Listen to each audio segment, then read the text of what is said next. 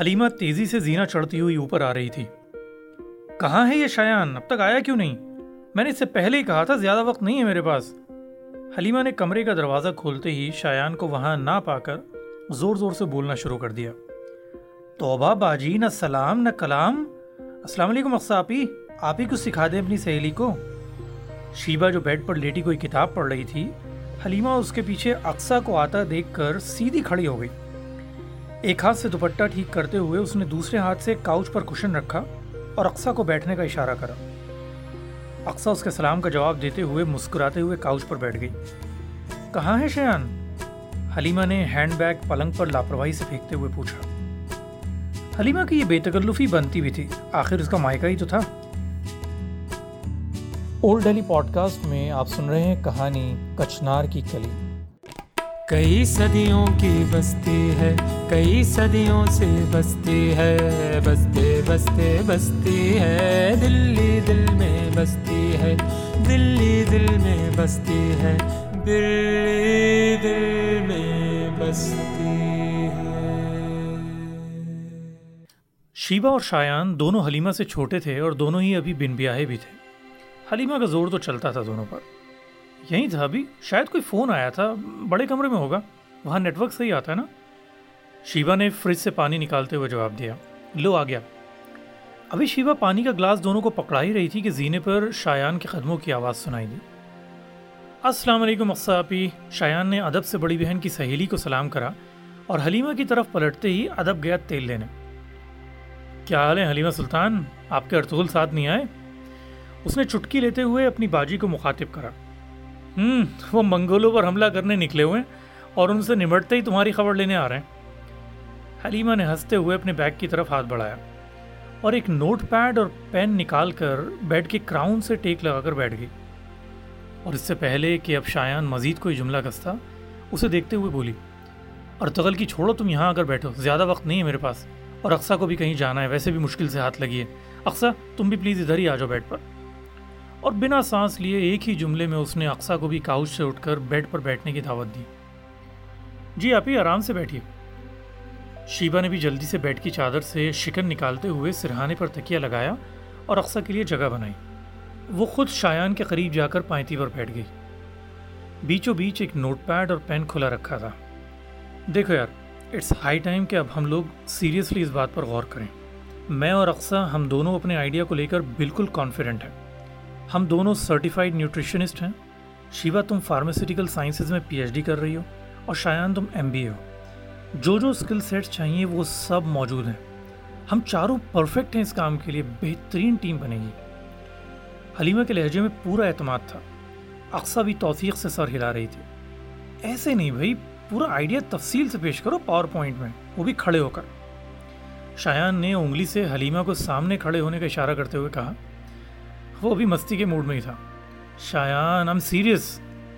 Okay باجی، sorry, بولیے میں سن رہا ہوں۔ حلیمہ کے شایان کہنے کے انداز سے ہی وہ سمجھ گیا تھا کہ باجی بالکل مذاق کے موڈ میں نہیں، شاید آئی ایم سیریس کہنے کی ضرورت بھی نہیں تھی۔ شیبہ نے بھی شایان کو آنکھوں ہی آنکھوں میں اشارہ کرا، جیسے کہہ رہی ہو کہ بڑی بہن کا نہیں تو کم سے کم اس کی سہیلی کا ہی لحاظ کر لو۔ شایان چہرے پر مصنوعی سی سنجیدگی لے کر سیدھا ہو کر بیٹھ گیا۔ باجی ہم میں سے کسی کو بھی بزنس کا کوئی تجربہ نہیں ہے، شیبہ نے اپنا شبہ سامنے رکھا۔ ارے بزنس مین کے آسمان سے سیکھے سکھائے پیدا ہو جاتے ہیں۔ ویسے بھی ہم دونوں نیوٹریشن ریپرزنٹیٹیو کی 9 to 6 جاب سے اب بالکل اکتا چکے ہیں۔ کیوں اقصیٰ؟ حلیمہ نے اقصیٰ کی طرف دیکھتے ہوئے کہا، اسے بھی بات چیت میں شامل ہونے کا موقع دیا۔ آپ دونوں ابھی فریشرز ہیں نا، کچھ سال جاب کریں گے تو آپ بھی سمجھ جائیں گے، نوکری کرنا آسان نہیں ہے، اپنے کام کی بات ہی الگ ہوتی ہے۔ اقصیٰ نے مسکراتے ہوئے شایان اور شیبہ کی طرف دیکھا۔ اور تم دونوں سے کون پورا وقت مانگ رہا ہے؟ تم لوگوں کی تو بس مدد چاہیے تھوڑی تھوڑی۔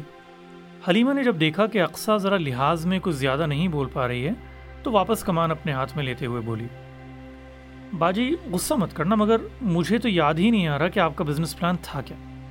اس دن دھیان سے سنا نہیں تھا، برا نہ مانو تو دوبارہ سمجھاؤ نا آج شروع سے۔ شایان نے ہنسی چھپاتے ہوئے کہا، ٹھیک ہے دوبارہ بتاتی ہوں، مگر مہربانی کر کے اس بار دھیان سے سن لینا۔ اور اس سے پہلے کہ شایان کی مچلاہٹ دوبارہ شروع ہو جاتی، حلیمہ نے نوٹ پیڈ اٹھا کر گھٹنے پر رکھا اور بولنا شروع کر دیا. میں اور اقصیٰ سوچ رہے ہیں کہ ہم لوگ نیوٹراسیوٹیکلس کا بزنس شروع کریں. شیبہ تمہیں تو پتہ ہی ہوگا نا نیوٹراسیوٹیکلس کیا ہوتے ہیں؟ حلیمہ کے پوچھنے پر شیبہ نے گردن سے جی پتہ ہے کا اشارہ کرا. شایان تمہیں تفصیل میں بعد میں میل کر دوں گی. فی الحال اتنا سمجھ لو کہ نیوٹراسیوٹیکلس غذا اور دوائی کی ملی جلی قسم ہے. وہ غذائیں جو دوا کے طور پر بھی استعمال ہوں یا پھر وہ دوائیں جو غذا کے طور پر بھی استعمال ہوں. جیسے میرا جم والا وے پروٹین پاؤڈر. شایان نے کلاس میں فرسٹ بینچ پر بیٹھے کسی ذہین بچے کی طرح پھٹ سے مثال پیش کری. کیا بات ہے! آخرکار حلیمہ سلطان بھی کھلکھلا کر ہنس پڑی. ویسے نیوٹراسیوٹیکلز ایک امبریلا ٹرم ہے, اس میں بہت کچھ آتا ہے. شیبہ کو کیونکہ فارماسیوٹیکل سائنسز میں مہارت حاصل تھی, اس نے مسکراتے ہوئے حلیمہ کی تکنیکی غلطی پکڑنے کی کوشش کری. یس آئی نو, معلوم ہے مجھے, مگر میں فی الحال سادہ الفاظ میں مدعے پر جلد آنا چاہتی ہوں. باجی پر یہاں پرانی دلی میں کون سا نیوٹراسیوٹیکل بناؤ گی اور یہاں خریدے گا کون؟ شایان کی جیسے کچھ دلچسپی بڑھی. ارے پگلے, پرانی دلی کو ہی تو ہم نے ہدف بنایا ہے. اقصیٰ اور حلیمہ دونوں ایک دوسرے کو دیکھ کر مسکرائیں. آج کل ہر انسان ہیلتھ کانشیس ہو گیا, وقت بدل رہا ہے. اقصیٰ نے ایک بار پھر مختصر جملوں میں اپنی بات رکھی. صحیح بات ہے, تم کوئی بھی پروڈکٹ دیکھ لو اس پر یہی لکھا ہوتا ہے ہیلدی, ہربل, نیچرل. دودھ کا پیکٹ اٹھاؤ تو اس پر لکھا ہوتا ہے وائٹامن ڈی انریچڈ. دہی اب کون ڈیری سے لے رہا ہے, لوگ پرو بایوٹک لے رہے ہیں. ہمارے اپنے بیگز میں پروٹین بارز ہوتے ہیں, کوئی تیل کے کیپسول کھا رہا ہے. باجی صحت کی پرواہ تو ہمیشہ سے لوگ کرتے تھے, بس انداز بدل گیا ہے. اب لوگ کیپسول, سپلیمنٹ کھانا پسند کرتے ہیں. پہلے موسم کی ہر چیز کھایا کرتے تھے. ہاں وہ تو ہے. حلیمہ نے بس اتنا ہی کہا. شیبہ پھر سے بولی. رات ہی امی کہہ رہی تھی کہ کچنار کی کلیوں کا موسم ہے, قیمہ کچنار بنا لیں 2-4 بار تاکہ ہڈیوں میں توانائی رہے. کچنار کی کلی لو, کچنار کی کلی لو. شایان بالکل اسی انداز میں آواز لگانے لگا جیسے گلی میں وہ کچنار کی کلی والا آواز لگایا کرتا تھا. شایان یار. ایک بار پھر شیبہ نے شایان کو اشارتاً اقصیٰ باجی کی موجودگی کا لحاظ کرنے کو کہا تو وہ فوراً چپ ہو گیا.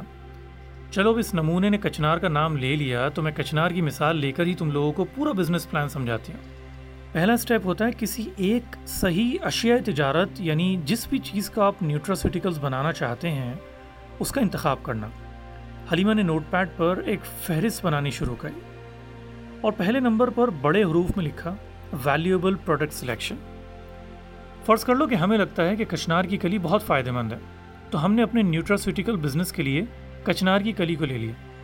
ہاں ویسے بھی امی کہتی ہیں کچنار کی کلی کھانے سے کینسر نہیں ہوتا. اس بار پھر کی شایان نے نہیں, شیبہ نے چھوڑی تھی, مگر وہ ایسے منہ بنا کر بیٹھ گئی جیسے اس نے قطعاً یہ بات مذاق میں نہیں کری تھی. ویسے بھی اگر کچنار کی کلی کے فوائد گوگل پر دیکھے جائیں تو 100% اس میں کینسر کا علاج بھی مل ہی جائے گا. حلیمہ نے اسے نظر انداز کرتے ہوئے فہرست میں دوسرے نمبر پر لکھا identify and define your market, اور سمجھاتی ہوئی بولی. اب دوسرے نمبر پر ہمیں دیکھنا ہے کہ ہماری کچنار کی کلی کی مارکیٹ کیا ہوگی اور کیوں ہوگی. اب کچنار کی کلی کو ہم پرانی دلی والوں سے بہتر کون جانتا ہوگا؟ ہر گھر میں موسم میں کچنار کی سبزی کا سالن بنتا ہی ہے. ہاں مگر اب ہمیں یہ دیکھنا ہوگا کہ جو لوگ ہمیشہ کچنار کو سبزی سالن کے طور پر کھاتے ہیں وہ اس کو ٹیبلٹ, جوس یا شیک کی شکل میں کیوں اور کیسے اپنائیں گے. اقصیٰ نے حلیمہ کی بات کو مکمل کرتے ہوئے کہا. ہاں اقصیٰ, مگر اس بات کو میں ابھی 4 نمبر پر لاؤں گی. حلیمہ نے بنا سر اٹھائے کہا. وہ جانتی تھی کہ یہ وضاحت تو بس شایان اور شیبہ کو سمجھانے کے لیے کر رہی ہے. اقصیٰ کو تو سب پتہ ہی تھا. اس نے بنا وقت ضائع کیے تیسرا نمبر ڈالا اور بولی تیسرا پوائنٹ ہے چیک آؤٹ دی کمپٹیشن. چلو فی الحال اس پوائنٹ پر تبصرہ کرنا تو فضول ہے. کیوں فضول ہے بھائی؟ شایان حلیمہ کی بات کاٹتے ہوئے بولا. تمہارا کمپیٹیٹر تو پہلے ہی موجود ہے. کون؟ حلیمہ نے تعجب سے پوچھا. کچنار کی کلیل. ایک بار پھر شایان نے زور سے کچنار والے کی آواز نکالتے ہوئے حلیمہ کو چھیڑا. بیوقوف, کمپٹیشن کچنار, مولی, مونگ پھلی یا مچھلی بیچنے والے سے نہیں, نیوٹراسیوٹیکل انڈسٹری سے دیکھیں گے. جیسے اگر کوئی یہاں سے کل کو بتھوئے کی ٹیبلٹ یا پھر لوکارٹ کا پروٹین شیک بنا کر بیچنے لگے تو اس سے دیکھیں گے. اوہ آئی سی. حلیمہ کی بات پر شایان نے ایسے اوکے آئی سی کہا جیسے وہ واقعی ہی انجان تھا. اچھا باجی اگلا پوائنٹ بتاؤ جلدی, پھر میں تم لوگوں کے لیے چائے بنا کر لاؤں. اس سے پہلے کہ اب ایران توران کی بات دوبارہ نکلتی, شیبہ جلدی سے بیچ میں بولی. چائے بنتی رہے گی یار, تم ابھی بات دھیان سے سنو. حلیمہ منصوبے کا اگلا نقطہ لکھتے ہوئے بولی. نمبر 4 ہے کسٹمر ایکوزیشن پلان. اقصیٰ جس کی بات تم کر رہی تھی پہلے، اس نے اقصیٰ کو مخاطب کرتے ہوئے کہا، اور یہ سب سے زیادہ غور کرنے والا نقطہ ہے، تم دونوں کی ضرورت پڑے گی یہاں ہمیں. اب دھیان سے سننا. شایان اور شیبہ دونوں کی طرف دیکھتے ہوئے حلیمہ نے کچھ اس انداز میں کہا کہ دونوں کی توجہ پوری طرح اسی کی بات پر تھی. اقصیٰ نے بھی گردن ہلاتے ہوئے رائٹ کہا. کسٹمر ایکوزیشن کا سیدھا سا مطلب تو یہ ہوا کہ اپنے بزنس کو بیچنے کے لیے گراہک بنانے. مگر اس پلان کو میں اگر پرانی دلی کے ماڈل میں کشنار کی کلی پر رکھتے ہوئے سمجھاؤں تو یہ سمجھو کہ 2 کام کرنے ہوں گے. پہلا تو یہ کہ لوگوں کو کشنار کی کلی کا دیوانہ بنانا ہوگا. انہیں لگے کہ بس دنیا کی ہر بیماری کا علاج اگر کسی شے میں ہے تو وہ اسی میں ہے. انہیں اس کے اتنے فوائد گنانے ہوں گے کہ جتنی انہیں بیماریاں بھی نہ پتہ ہوں. تو وہ اس کے بعد اگر صبح شام کچنار کھانے بھی لگ جائیں باجی تو بھی تمہیں اس سے کیسے فائدہ ہوگا؟ شایان ہاتھوں سے تالی مارتے ہوئے بولا. Good point. تو اگلی اہم چیز یہ ہے کہ کچنار کا گرویدہ بنانے کے ساتھ ساتھ انہیں اس بات کے لیے بھی قائل کرنا ہوگا کہ وہ کچنار کو سبزی سالن کی شکل میں نہیں بلکہ ہمارے پروڈکٹ کی شکل میں ہی کھانا پسند کریں. حلیمہ بہت ہی ہنرمندی سے بالکل کسی پیشہ اور نمائندے کی طرح سب کچھ سمجھا رہی تھی. ایک بار جب ان کے سامنے کچنار کے فائدے صحیح سے رکھے جائیں گے تو ساتھ ہی انہیں یہ بھی لگنے لگے گا کہ کچنار کی ٹیبلٹ کھانے سے ہی کچنار کے وہ سب فائدے حاصل ہوں گے. یا پھر کچھ ایسا کہ جیسے ہمارے کیپسولز میں ہی سب سے بہترین کوالٹی کی کچنار استعمال ہوتی ہے. یا پھر کچھ ایسا کہ سالن سبزی بنانے میں اس کے وائٹامن منرلز ضائع ہو جاتے ہیں. ہاں باجی سمجھ آ گیا، آگے بولیں. شایان نے جب دیکھا کہ حلیمہ ابھی اور بھی کوئی مثال ٹٹول رہی ہے تو جھٹ سے بولا. ہاں تو میں یہ کہہ رہی تھی کہ شیبہ فارماسیوٹیکل سائنسز میں پی ایچ ڈی کر رہی ہے. وہ ساری ریسرچ وغیرہ جمع کر کے کشنار کی کلی پر بہترین آرٹیکلز، پیشنٹ ایڈوکیشن لیفلیٹس وغیرہ تیار کر سکتی ہے. اور پھر جس شکل میں بھی ہم اپنا نیوٹراسیوٹیکل تیار کریں گے، پاؤڈر، ٹیبلٹس، کیپسولز یا جو بھی، تو اس سلسلے میں ساری مدد ہماری شیبہ کر سکتی ہے. مطلب پڑھائی لکھائی والا سارا کام شیبہ کا. حلیمہ شیبہ کی طرف ایسے دیکھ رہی تھی کہ جیسے کوئی ہری جھنڈی نظر آ جائے تو وہ آگے بڑھے. اے اللہ کھجلی! شیبہ نے ٹانگ کھجائی. نہیں معلوم کہ شیبہ واقعی ایک ہفتے سے نہائی نہیں تھی یا پھر یہ بس حلیمہ سے نظر چرانے کے لیے بہانہ تھا. اب شایان کی باری تھی. حلیمہ اس کی طرف ہوئی. شایان تم ایم بی اے ہو، ویسے بھی کافی وقت ہے تمہارے پاس. کیا مطلب باجی؟ اب یہ بات تو سیدھی اس کی انا پر جا کر لگی تھی. میرا مطلب تم شام میں اور ویکینڈز پر آرام سے یہ کر لو گے. حلیمہ نے بات کو سنبھالتے ہوئے کہا. تمہیں سارا مارکیٹنگ کا کام کرنا ہوگا شایان. جو مٹیریل شیبہ تیار کرے گی تمہیں وہ پرانی دلی کی گلیوں اور گھروں میں نہیں بلکہ عورتوں مردوں کے دل و دماغ تک لے کر جانا ہے. حلیمہ کے اس جملے پر اقصیٰ سمیت تینوں نے اسے حیرانی سے دیکھا. کسی اور کا تو پتہ نہیں تھا مگر حلیمہ کے پاؤں پالنے میں ہی نظر آ رہے تھے. تینوں کی خاموشی کو بھانپتے ہوئے حلیمہ نے تھوڑے آسان الفاظ استعمال کرتے ہوئے دوبارہ سمجھایا. جب تک ہمارا پروڈکٹ لانچ ہوتا ہے تب تک ہمیں زمین ہموار کرنی ہے. تم دونوں گھبراؤ نہیں، ہم ماہرین کی مدد لیں گے کہ یہ کام کیسے ممکن ہوگا. اس کے بعد کا کام اتنا مشکل نہیں ہے، بس اس کے بعد تو سیدھا اپنا پروڈکٹ بنانا ہے. مگر پروڈکٹ کیسے بنے گا اور کیا بنے گا یہ تو بھی آیا ہی نہیں. اصل کام تو تب بھی شروع ہوگا نا باجی؟ شیبہ نے حیرت سے پوچھا. یار شیبہ، اگر یہ سوال شایان کرتا تو سمجھ بھی آتا. تم فارما میں ہو یار، سپلیمنٹ بنانا اب کون سی بڑی بات ہوگی. تمہیں بس کسی فارمولیشن والے کے ساتھ مل کر دیکھنا ہوگا کہ ہمارے پروڈکٹ کے لیے سپلیمنٹ کیسے اور کس شکل میں بننا چاہیے.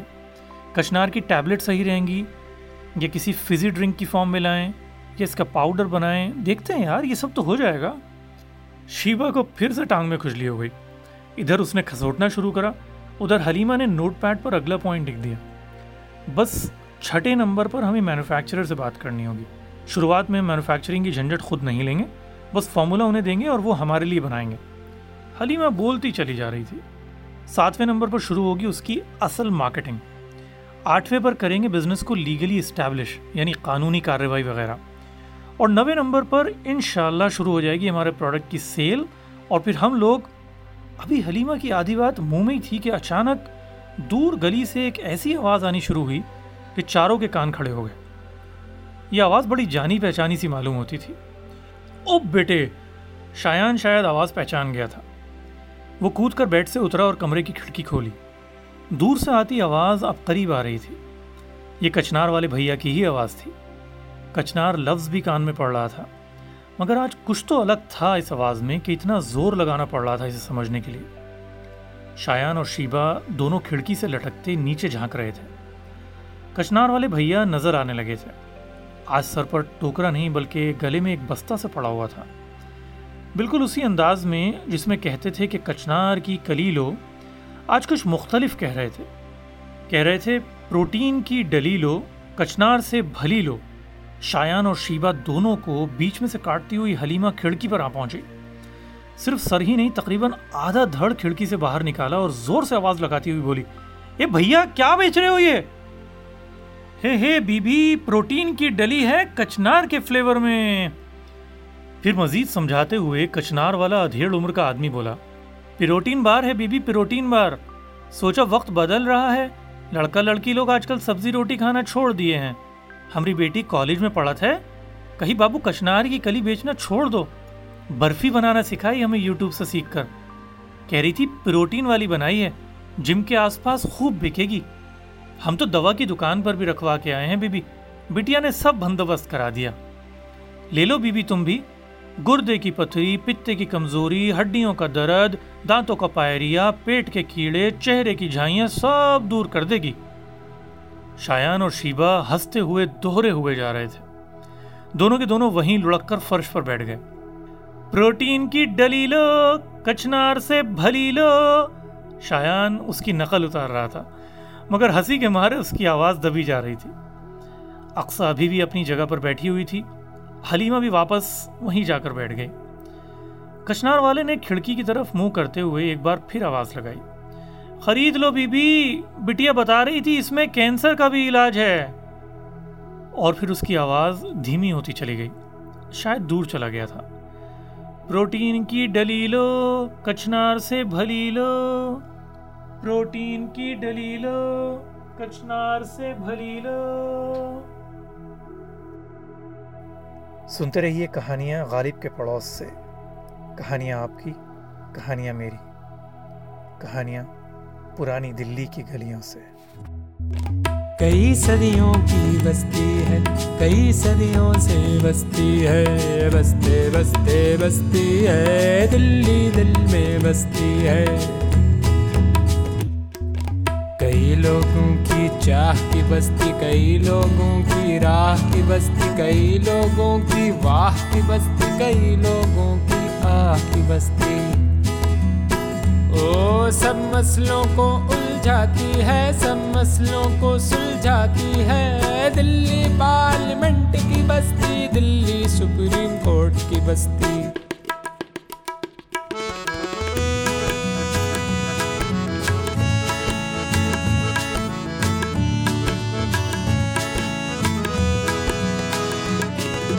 دلی جمنا پار بھی بستی، مہرولی کے پار بھی بستی، دلی دھولے کنویں سے رستی، دلی لال کنویں میں بستی۔ او دلی دہلیز وطن، دلی خواہش وطن، دلی روش وطن، دلی خواہش وطن۔ کئی صدیوں کی بستی ہے، کئی صدیوں سے بستی ہے، بستے بستے بستی ہے، دلی دل میں بستی ہے۔ یوں تو اندر پرست بھی دلی، یوں ہستی ناپور بھی دلی، شاہ جہان آباد بھی دلی، یوں تو نئی پرانی دلی۔ کبھی لودھی کو ملتی ہے، کبھی ظفر سے چھنتی ہے، کبھی انگریز سے لٹتی ہے، کبھی لٹین سے سجتی ہے۔ کئی صدیوں کی بستی ہے، کئی صدیوں سے بستی ہے، بستے بستے بستی ہے، دلی دل میں بستی ہے۔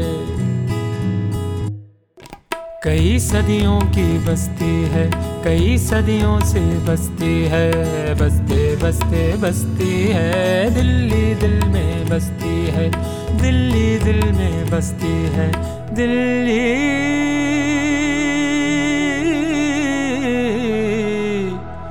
دل میں بستی ہے۔ ابھی آپ نے سنا اولڈ ڈیلی پوڈ کاسٹ، جو پیشکش ہے پرانی دلی والوں کی باتیں کی۔ اس میں آپ کہانیاں سنتے ہیں دا مائٹ آف پین کی، جنہیں لکھتی ہیں بنت سلیم۔ کہانیوں کو آواز دی ہے احمر عمار نے اور ایڈیٹر ہیں دیپانکر ورما۔ نظم آپ نے سنی استاد واصف الدین ڈھاگر کی، جسے سنگیت دیا ہے ارمان علی دہلوی نے۔